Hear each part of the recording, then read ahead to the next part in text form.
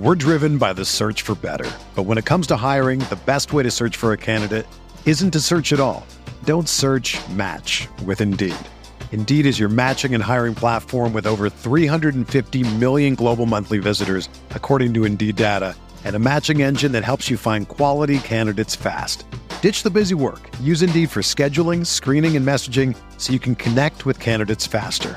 Leveraging over 140 million qualifications and preferences every day, Indeed's matching engine is constantly learning from your preferences, so the more you use Indeed, the better it gets. Join more than 3.5 million businesses worldwide that use Indeed to hire great talent fast. And listeners of this show will get a $75 sponsored job credit to get your jobs more visibility at Indeed.com/Blue Wire. Just go to Indeed.com/Blue Wire right now and support our show by saying that you heard about Indeed on this podcast. That's Indeed.com/Blue Wire. Terms and conditions apply. Need to hire? You need Indeed.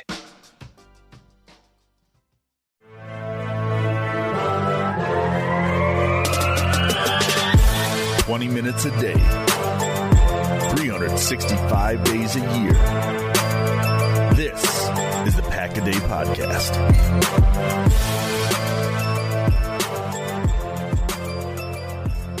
Tuesday, February 13th, 2024. They put us on video again. So all complaints can be directed to Andy Herman, who I told him usually less of my ugly mug on camera is a good idea. But since he is under the weather, I will brave the storm and torture the audience. So here's my face.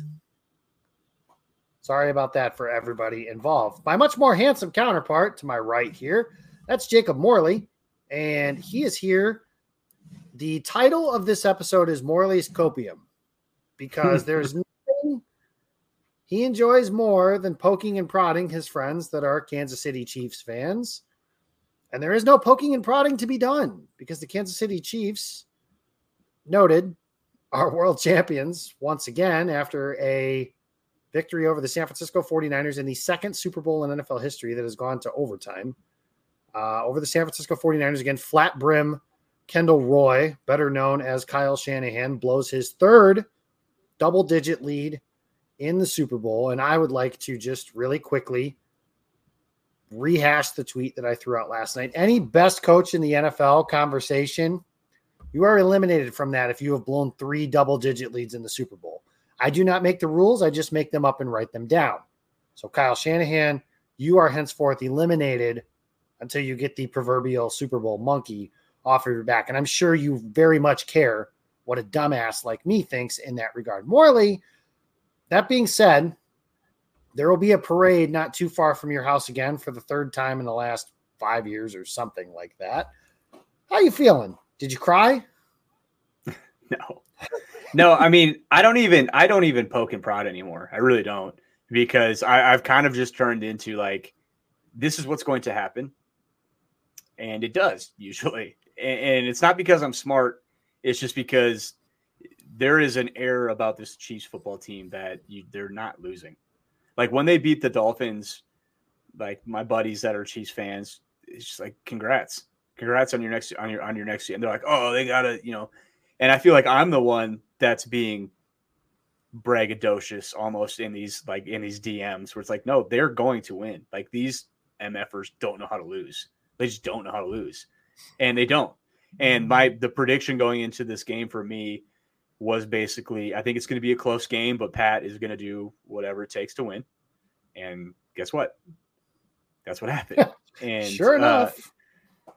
And like even at halftime, and I think I was just kind of tweeting through it too. I'm like, I'm 100% confident the Chiefs are going to win this game, down 10-0. And it wasn't because the 49ers were dominating the first half, because they did. Like statistically, they dominated the first half everywhere except the scoreboard. And like the more that game went on, and the more it was like close or close-ish, like, sorry, they're not going to win. Like, they're not going to win. 10 points is not enough.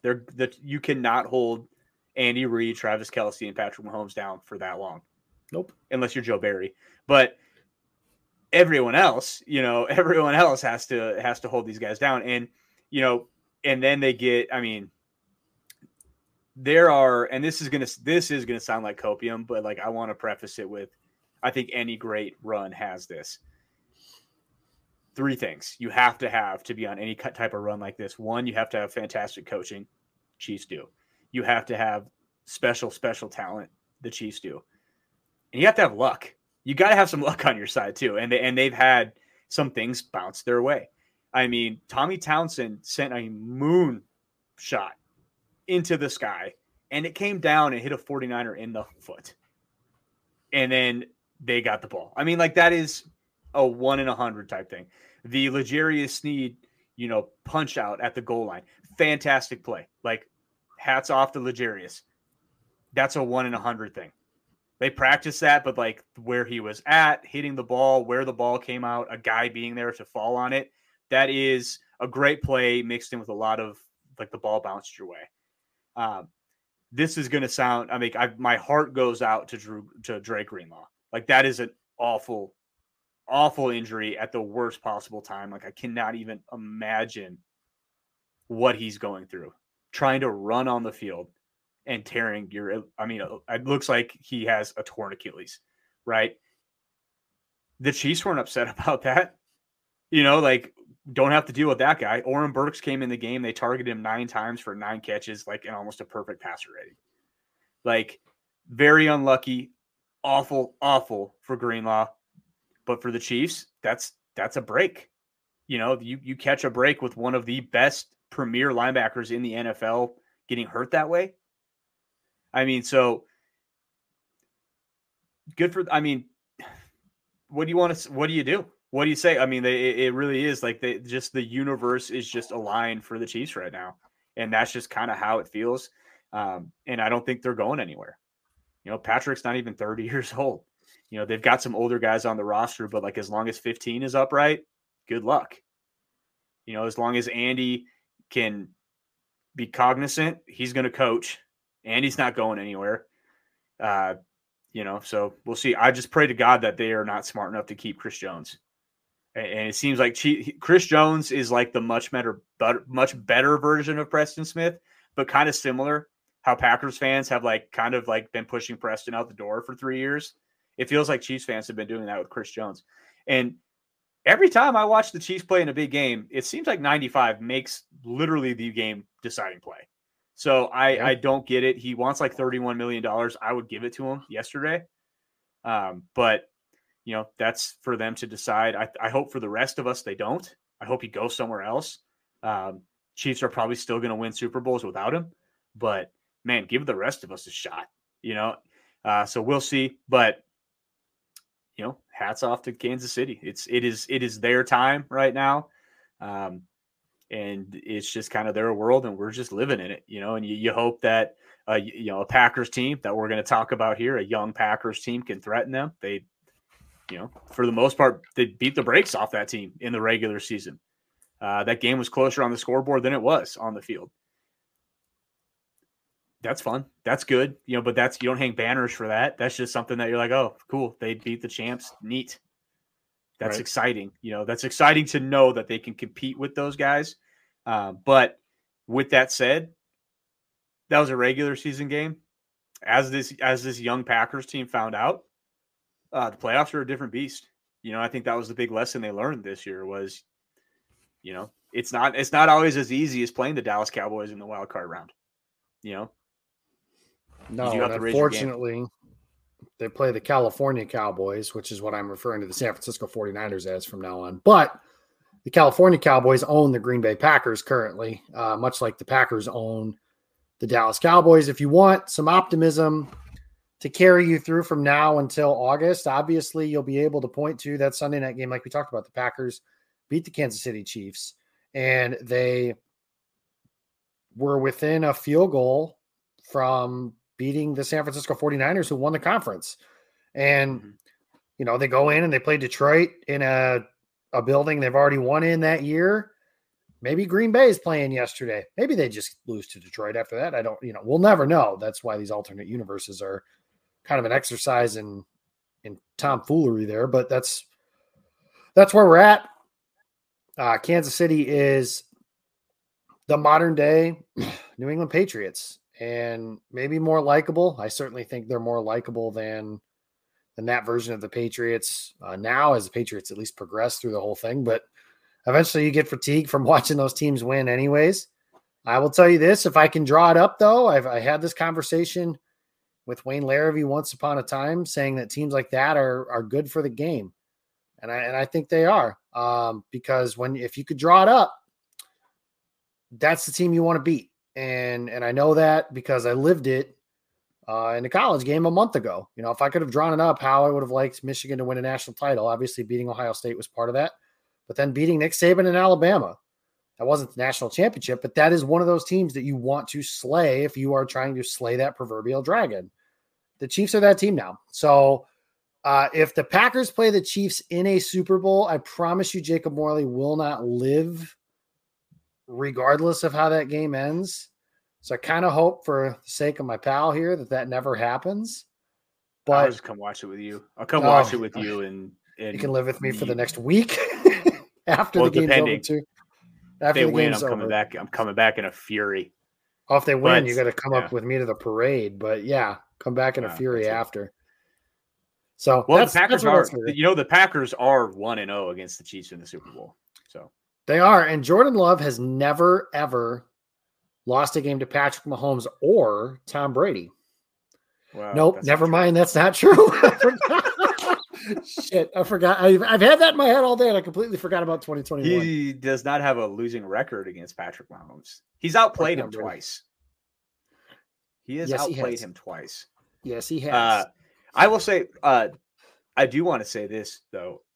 Going back to being a middle school teacher, it was neat to see, and I know a lot of people get bent out of shape about Taylor Swift, and like whatever, I don't care, but it was cool to see like a lot of young people, namely young girls, that for like the first time are talking to me about football. Like coming back, hey, Mr. Stack, did you watch the game? Like, of course I watched the game. Like, did you see Taylor? Like, yeah, I saw it. Like, I think that is cool to see, people getting interested in the game. And I think I saw a tweet somewhere and I was like, man, this is so wise of this person to say that. And I think it was like Brett Coleman. Is that right? Brett something. But he was like, why don't we, like, rarely in the universe are there ever parallels, cross sections of things that men love, and things that women love. And here they are, the Super Bowl, those are intersecting. And why not embrace that? Like, I thought it was fun. I hope everyone, had a little bit more fun at like their Super Bowl parties and stuff like that. So super cool. And that's been my experience. And I get annoyed with seeing Taylor on the screen sometimes too, but like ultimately, yeah, I think it's pretty neat. I think it's pretty cool. I saw somebody the tweet yesterday, 54 seconds. Yeah. 54 seconds was the screen time of her on the television. So I don't understand the vitriol. Now I say this, I am pro Taylor, so I like Taylor Swift. I'm not going to go into all that, but it is funny. My daughter is, and so I kind of am by extension, I guess. But I like her. I think she's cool. I think she's smart. I think she's funny. She's obviously supremely talented. Like, she's a self-made, talented female. What's to hate about that? But whatever. To me, it's funny. Even at the lowest of like human IQ, let's just go this route. Men are sitting down watching a game of meatball, hairy, sweaty men on the television screen and are upset that a pretty girl is going to be shown every once in a while. Like, that just doesn't make any sense to me. But if there's anything I learned, father who's not asking to be shown either. Right. Yeah. That's the other, I mean, my father always told me, and this is what I'll say before we segue, people are not happy unless they have something to bitch about. And I think that's what ultimately this boils into. Well said. Well said. So, all right. RIP. Anyways, let's get into last week. We talked a little bit about like defensive backs and safeties and stuff like that. So what I wanted to get into was, I think everybody kind of agrees that Green Bay's biggest need, whether it's corner or safety, is in the secondary. I don't think you'll get a whole lot of arguments from other people that it's in another spot. Maybe somebody might argue left tackle if they think Rasheed Walker stinks or, whatever.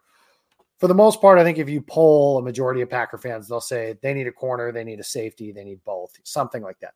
So this week, Jacob Worley, I wanted to talk about some needs that are maybe secondary from that top need that Green Bay has in this draft class. So positions that maybe not necessarily, because the position I'm going to talk about is not the one that they're going to target at like pick 25, but the position you have is one that they will talk about when it comes to that position. So let's get into this first. What is your like sales pitch as to why Green Bay has a need at your position?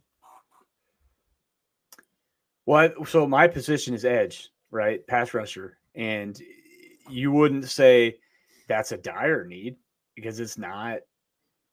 But is it not? That's kind of like what we're talking about here, because you look at the group they have players that can get after the quarterback like they do, like players to be excited about. Rashawn Gary is Rashawn Gary. They just paid him. He was great for them this season. He wasn't great down the stretch. What version of Rashawn are we going to get next year? And I don't say that to sound off an alarm. I more so say that because maybe Rashawn is at his best when he's not playing 75% of snaps. Maybe the version we got of him earlier in the season was the best version of him because he was on a little bit more of a pitch count. And that's okay. Like if he can come in and play 30 plays, 30 snaps a game, 25 snaps a game, and just wreck stuff like he was, that's more impactful than him playing 55 snaps a game and not being, in the backfield every play. So how do you get to that point with Rashawn? Add a guy. You add a guy in the draft. And, Jacob, they just took a guy at 13 last year and Lucas Van Ness. Cool. Take another, right? And with Van Ness, I'm encouraged by what we saw from Lucas Van Ness his rookie year. I thought he got better as the year went on. I think there's a lot to like. I thought there was a lot to like about him coming out of Iowa, but still a second-year guy. Someone that had, 3.5 sacks. You hope he makes the jump. Maybe he doesn't. Maybe he does. I don't know. So that's a question mark that you have for him. Preston Smith, arguably probably his second best year in Green Bay was last year. I thought he was fantastic for the Packers last year. He's not going anywhere.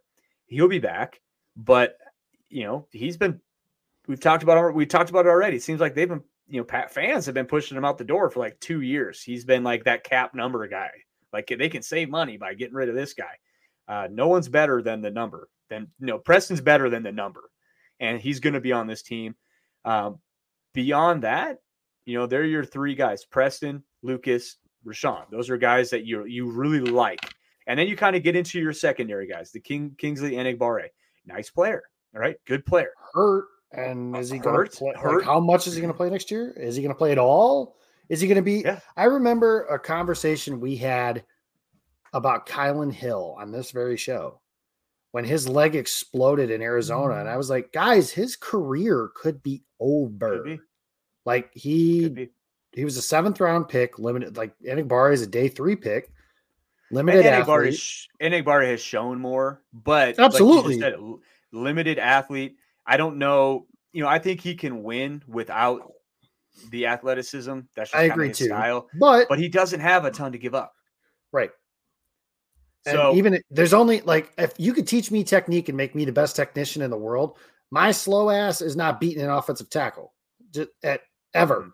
So Enagbare at his worst day will still be far better than all of my best days, but that's a fair question to think about. And I think that's the way that Gutekunst kind of has to approach. Like, I mean, I'm not suggesting that this injury was career ending and debilitating, but you can't count on Enagbare. You can't count on Brenton Cox, who you're going to get into, I'm sure.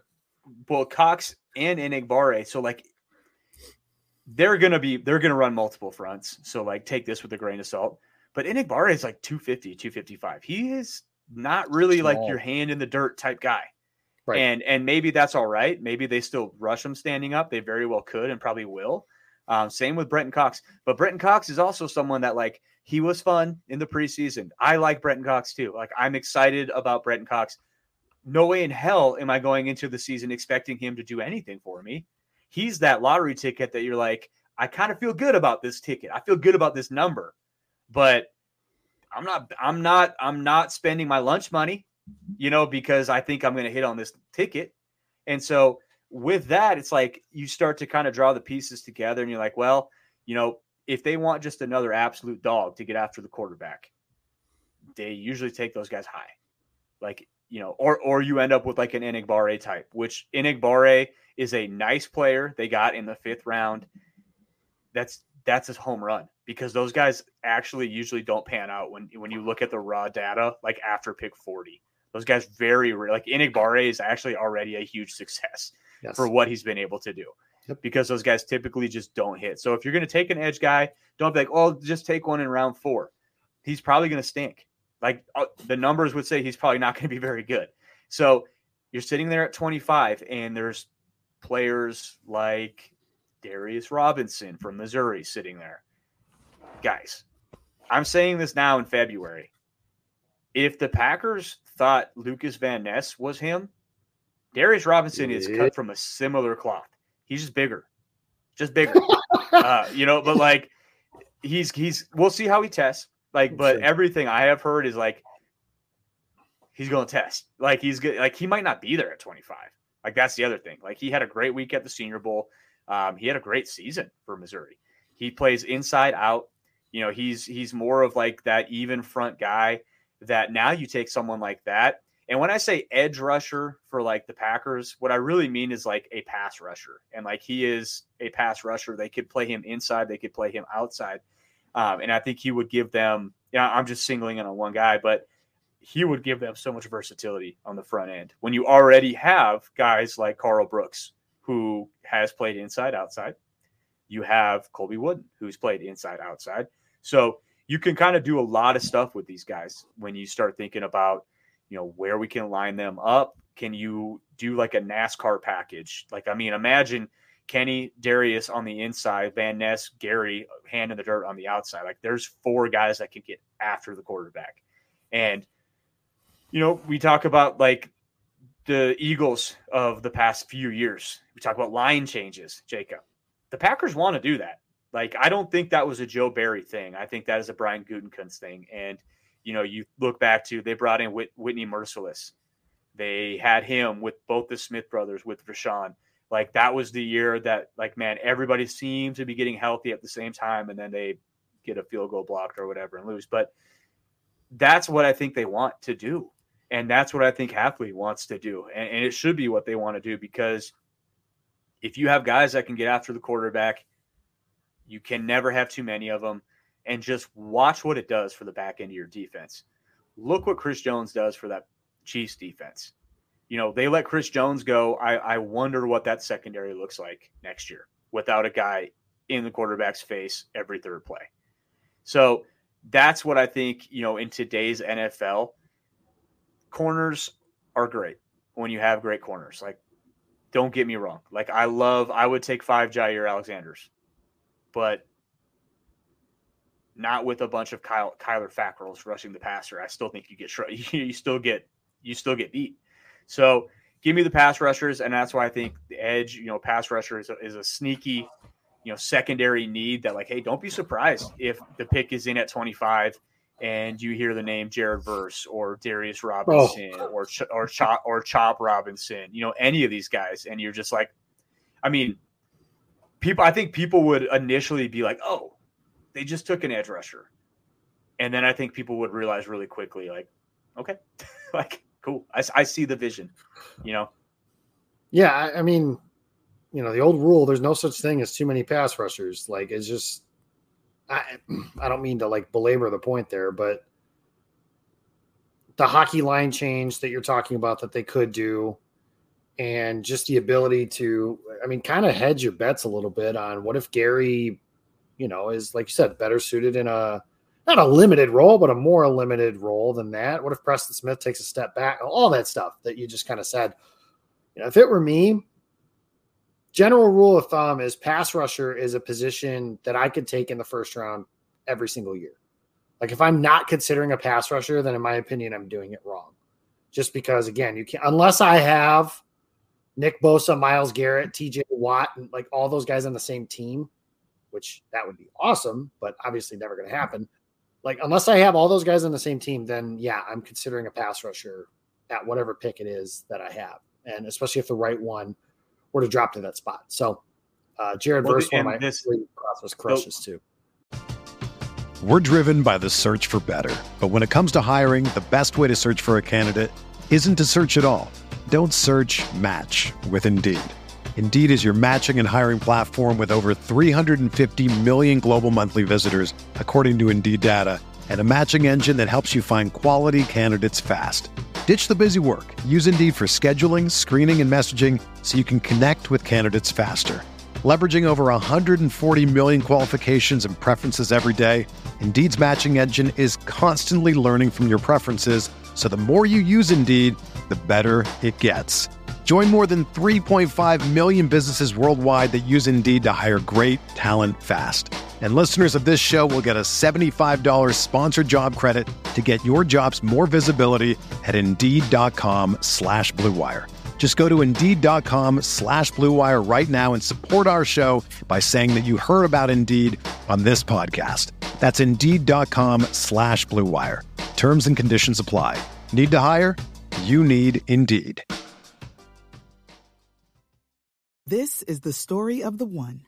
As head of maintenance at a concert hall, he knows the show must always go on. That's why he works behind the scenes, ensuring every light is working, the HVAC is humming, and his facility shines. With Grainger's supplies and solutions for every challenge he faces, plus 24/7 customer support, his venue never misses a beat. Call quickgrainger.com or just stop by. Grainger, for the ones who get it done. The last point that we can make about this too, that I think is the best point. Who did they just spend a boatload of money on when they took Rashawn Gary? Top 10? Yeah, the brothers Smith. Yeah. Yeah, Z and Preston, and then they drafted Rashawn. Don't think they won't. They won't. No, and you've seen it. Like, we've seen I hate using the term formula, but you've seen like the formula for the idea in Gutekunst's head when he did that was to build a buzzsaw to beat Tom Brady and Dak Prescott and all these great quarterbacks that were in the conference at the time. And in the Super Bowl, like, we've seen Mahomes look mortal like twice, maybe ever in the playoffs. And it's been that one time against Tampa where he was running for his life and he got hit a bunch. You know, if Green Bay is going to be like, again, this is the privilege that Green Bay has now, is the focus is on beating the teams in the conference, obviously. But yes, how do you get over that hump and win the Super Bowl? Yeah, you want to hit those guys and be able to do that with some of these space alien freakazoids to run and keep up with the Josh Allens and the Lamar Jacksons if that's the team you end up facing. You rewatched that Packers-Chiefs game recently. How did they beat Mahomes? They hit him. Red zone stats. Especially in the red zone. Like, I had buddies, Chiefs fan buddies texting me that weren't super familiar with the Packers, like, just like, holy crap.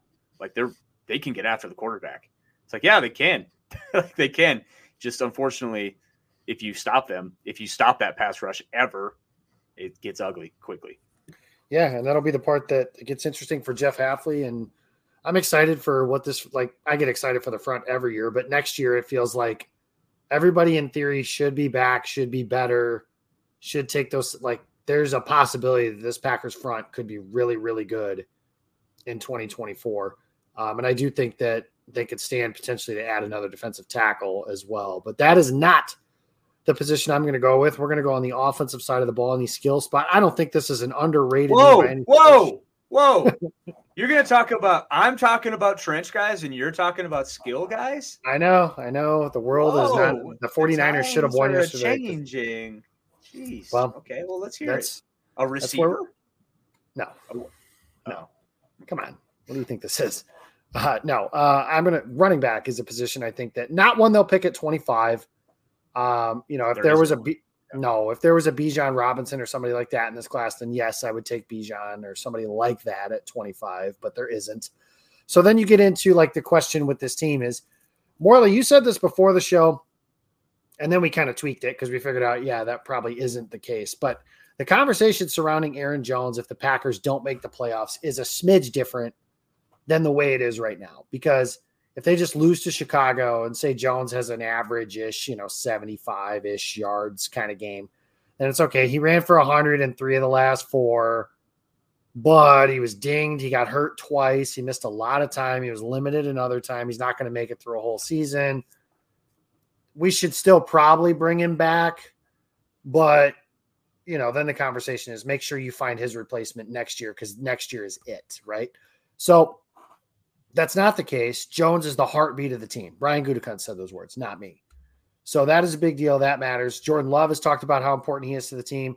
If you guys haven't watched Jordan Love's interview with Micah Parsons on Bleacher Report, there's some stuff that got a little boring to me, but like a lot of it was really, really good. And you sit through and listen to just the way Jordan Love talks about Aaron Jones and the way Matt LaFleur has talked about him, the way Brian Gutekunst, his team, that clip, to me, everything you need to know about Aaron Jones is summed up by that clip with Jaden Reed hugging him, saying like, I want to block for you. I feel messed up when I don't block for you. Like you're a guy to play for. He's the face of the franchise right now. And I use that term. It's a short-lived thing, because next year I do think that's going to be Jordan Love. I'm getting ready to process my league MVP odds bet, and I'm betting on Jordan Love for that. So for those of you that want to make fun of me as a non-Jordan Love believer, feel free. I wasn't, but I am all in on that dude. I think he's the goods. So I was wrong, and I'll be happy to admit that. But that's not really the point. Aaron Jones, he's back. A.J. Dillon, to me, I just don't see a contract scenario, because I often talk about this where it's like, by giving him a contract, even if it's 1 year, $3 million or something like that, you're also using a roster spot and space where he's A.J. Dillon. He's been here before. You have to use him, right? Where maybe that roster spot could be used somewhat better. Start there, Morley. Well, I thought I had to sneeze, so now I guess I don't anymore, but we can move forward. This is great radio. So Dillon, I don't see a scenario where bringing him back, in my opinion, is a good idea. I think he was. That's Mike. Does he fit what Green Bay wants to do moving forward? I don't think so. Like that's I don't the either. part and that's the hard part with him is I just feel like the only explosive playmaker in the backfield right now is Aaron Jones, and Dillon is part of that. I think that some of the concerns about Dillon coming out of college have just come to the point where they're valid now. He's not overly explosive. He's not great in short yardage, which is kind of supposed to be his thing. He doesn't really run behind his pads all that well. And yes, he can catch the football. I see him it's not better than what was that. He's better than what was advertised, but he's not. PFF when he got drafted, PFF made it sound like you've seen Varsity Blues. Mm-hmm. Remember when Tweeter is describing how Billy Bob is going to catch the ball? He's like, "Oh, ball, what am I going to do? I catch it." That's not how A.J. Dillon is with catching the football, but it's not a natural thing either. I feel like Green Bay could stand to upgrade both backup running back positions, which gets me into, the Emmanuel Wilson and the Patrick Taylor. There are people that really smart people too, that are just kind of willing to say, let those guys do it and see what happens. I'm not one of those people. I'm not one of those people either that says take Saquon Barkley second overall, but I don't have I haven't seen anything from Emmanuel Wilson in a game that matters that says I can count on him to be one of my backs going into the season. I can count on Patrick Taylor is good at everything, not great at anything, and a replacement. He's the R in WAR. If you guys are familiar with the baseball terminology, he's a replacement level player, and that's fine. Those players have value. To me, Emmanuel Wilson, your running back room is in a really good spot. If Emmanuel Wilson and Patrick Taylor, coming into camp, are which one of these guys ends up on the practice squad? Maybe both of them do. And keeping those guys as potential call-ups for when somebody gets dinged, because they know the offense, they know all that stuff. But I think the Packers, you saw them this year trying to replace both of those guys. They actually cut Patrick Taylor. He signed elsewhere and then eventually came back. But James Robinson was in and out of Green Bay. Kenyon Drake was in and out of Green Bay. They tried to upgrade that position. They just haven't. So I think this running back room could stand to really add 2 players in the draft. And it's one guy that maybe you grab early and one guy you grab late. Maybe if you want blueprints, we talked about like Eddie Lacy and Jonathan Franklin as day 2 and day 3 players that they took with their picks, or you have the year that they took Jamal Williams, Aaron Jones, and Devontae Mays all on day 3. Maybe that's something that they try and repeat. Gutekunst said they project about 11 picks. So with those 11 picks, yeah, maybe you spend early on a guy like Jonathan Brooks. I'm going to be partial to Blake Corum, but I think some of the concerns about Corum are a smidge overblown, but guys like that, maybe you do that early and make sure that you say like, hey, we got the best back in the class, or the guy we feel like is the best back in the class. And then you take a couple shots on day 3 and do something like that. Jonathan Brooks, we talked before. You got five top 100 picks, right? So like you got to start asking yourself too, like 25, not going to happen. There's just not a running back worth the 25th overall pick. 41, and I don't think there's one worth 41 either. I think you might have to take Brooks there. Because he won't be there at 58, but maybe. I don't know. I think it's going to depend, like how are his medicals. Yeah. Like if you look at him and you're like, oh no, he'll be ready for camp. Okay, you might be thinking 41 then. If not, at 58 or whatever that pick is, maybe that's when you start thinking about him. And maybe you do. Maybe you just say, hey, we're going to take him at 58. He's not going to play the first half of the season. No, and then you redshirt him the way you kind of did A.J. Dillon, and then the guy you pick later is your quote-unquote backup running back.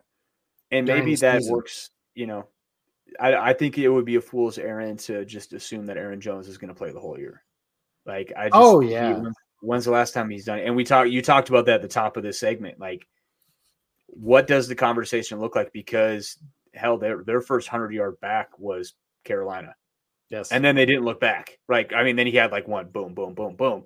But until then, it was like they don't have a running back. And then you saw, I think that's partially why this conversation's happening, because good Lord, you saw this offense when they did.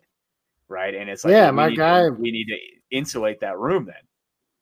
Yeah, my guy Bill Huber wrote that story saying, like, essentially the joke he made was running backs don't matter, but they do in Green Bay, because the offense was just so much better when they had that consistent threat of that ground game. Green Bay seems to be linked to every free agent running back as well. And which is interesting. It is interesting. I hope they don't, but maybe they do. I'll say this. I don't know how much money that they would like give, but if I'm only bringing up this name because they were linked to by Jay Glazer to him at the trade deadline, and that is Saquon. That is one of those things I would get over like in 5 minutes.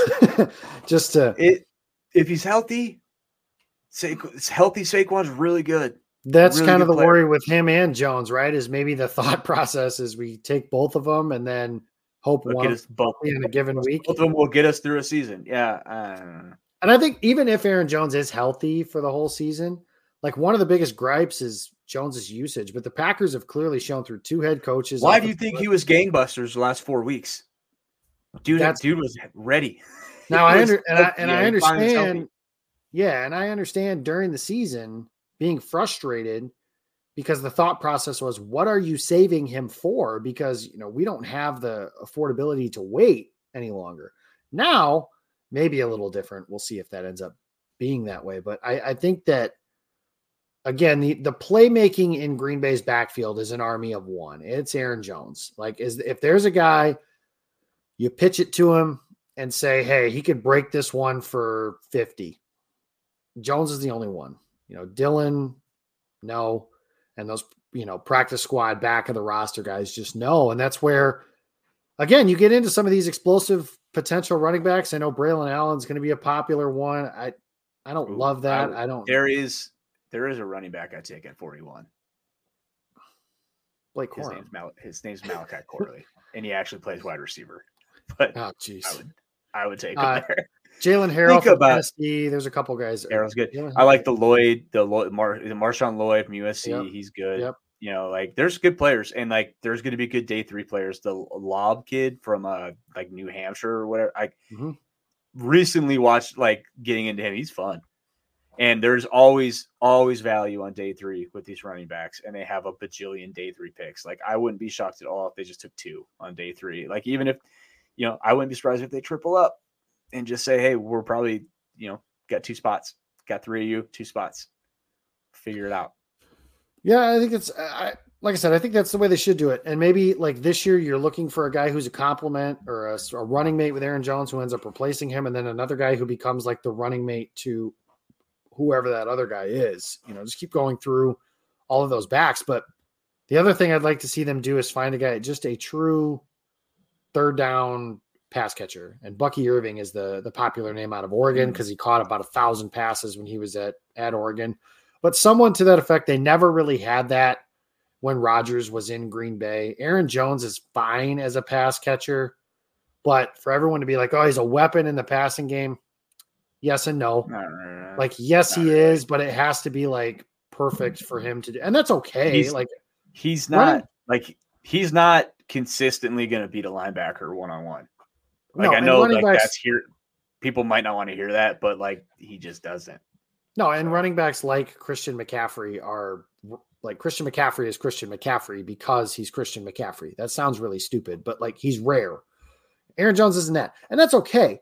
But can you get somebody like, I've seen Aaron Jones, like, just watch his hands when he goes to catch the football. Like, it always just kind of looks a little interesting, and you could tell just not that natural with it. And that's not a slight. He's worked and he's gotten a hell of a lot better in that part of his game since he became a Packer. Like, everybody rolled their eyes about it when McCarthy was the coach, but like, Jones was not unplayable, but you were kind of worried about it in the passing game if he was out there. And that's why Jamal Williams got more run over him, early in their careers.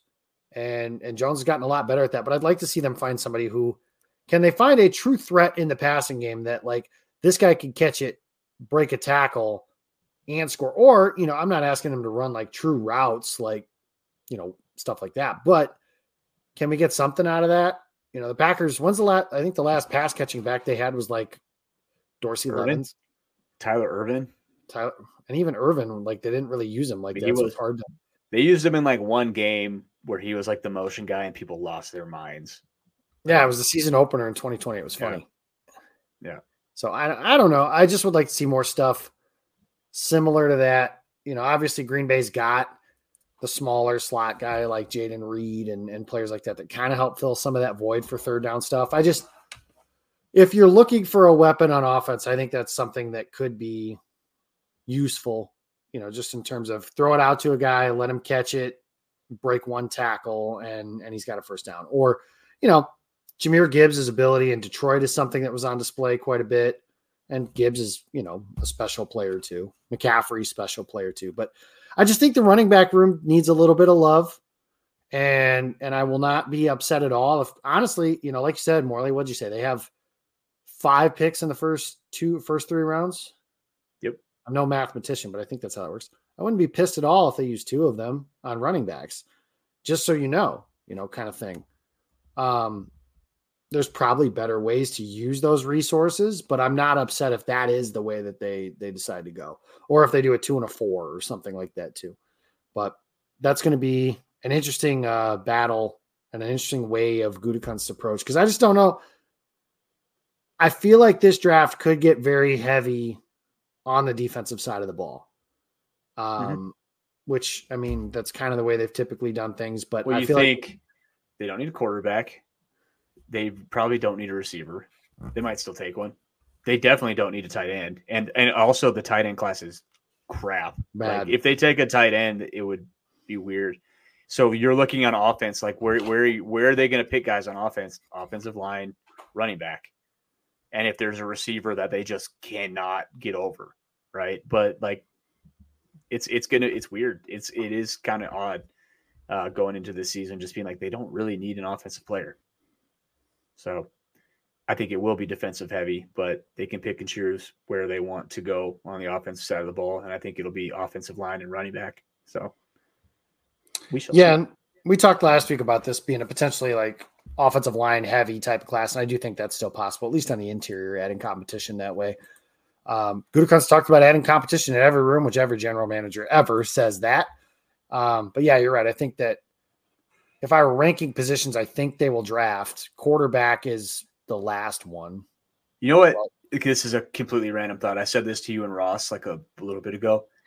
I would take – I still think they might take a quarterback like in the 7th round. If Joe Milton is sitting there, the quarterback from Tennessee, I would take him in the 7th round just for pure preseason entertainment value. Yeah, because that guy can throw the ball. He can throw the ball out of the stadium. Yeah, he can throw the pigskin a quarter mile. Yeah, trust me, I've lived the Joe Milton situation. I'm very familiar with his work. Oh yeah, he had that Wolverine. He had one game in the COVID season against Minnesota where he looked awesome, and we're like, "Oh my God, we got like a Patrick Mahomes type quarterback," and then they sucked the rest of the year, and he was bad too. He got benched for Cade McNamara, who is not going to be somebody who gets drafted very high either. So not this year, but next year. Anyways, yeah, quarterbacks toward the bottom of that list. Receiver, I think, is one of those things. And trust me, we got Morley. We'll talk plenty about receivers. But I snuck one in still today. Yeah, to me, I think for receiver, my take is if you're taking one at 25 or 41, cool. Otherwise, unless it's like this is my kickoff and punt returner type of like he has WR next to his name, but he's a specialist. Because like Keyshawn Nixon might not be back. The Whittingham kid out of Texas, that's like a special teams ace, right? Who's a freakazoid athlete. Like I could see. So if you're drafting Jeff Janis on day 3, but like a receiver to actually contribute to the passing game, to me, you're doing 25 or 41, and the guy at 25 or 41 better be a guy that you think is like special stud, awesome. Which if they took him at those picks, they probably do. We're out of time. We're going to talk plenty of stuff about the draft as we get between here and the end of the year. Check us out at Pack a Day Podcast. I want to thank Andy for letting us chat today with you guys. We will be back next week. Just audio. I want to congratulate preemptively our podcast partner, Trey Watson.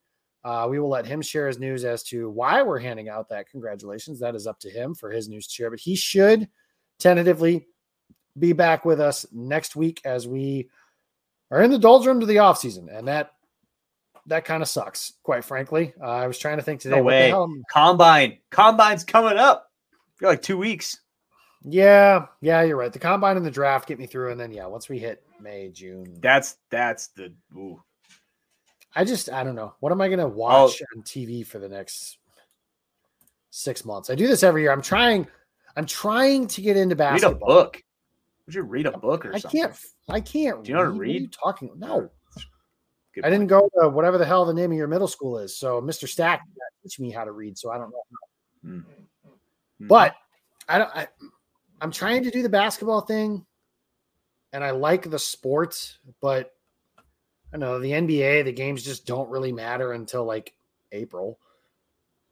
And I don't know, the college game is just, whatever to me. And I know that's sad because I really like the tournament, or at least I used to really get into the tournament, but I'm just not that interested. So bummer. If you got suggestions for me on hobbies and stuff like that, I'd be happy to take them. But until then, I'm Jacob Westendorf. That is Jacob Morley. We'll be back next week talking Packers. Thank you guys for listening. Hope you enjoyed the Super Bowl and Taylor Swift. See you.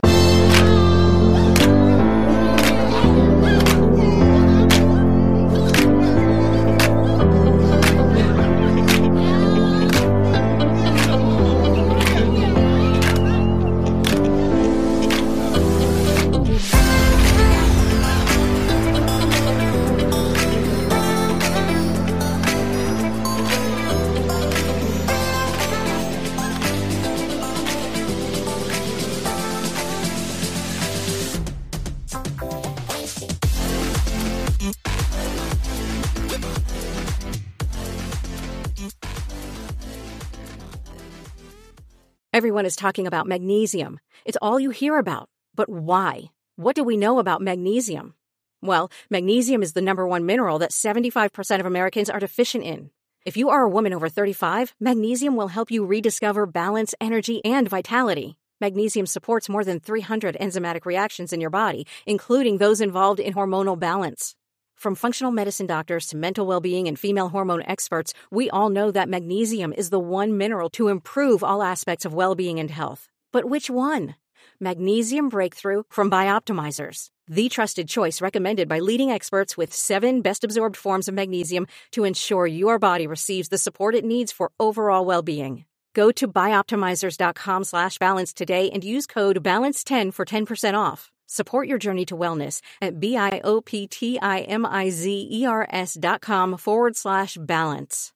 Magnesium Breakthrough from Bioptimizers, your foundation to optimal health and vitality.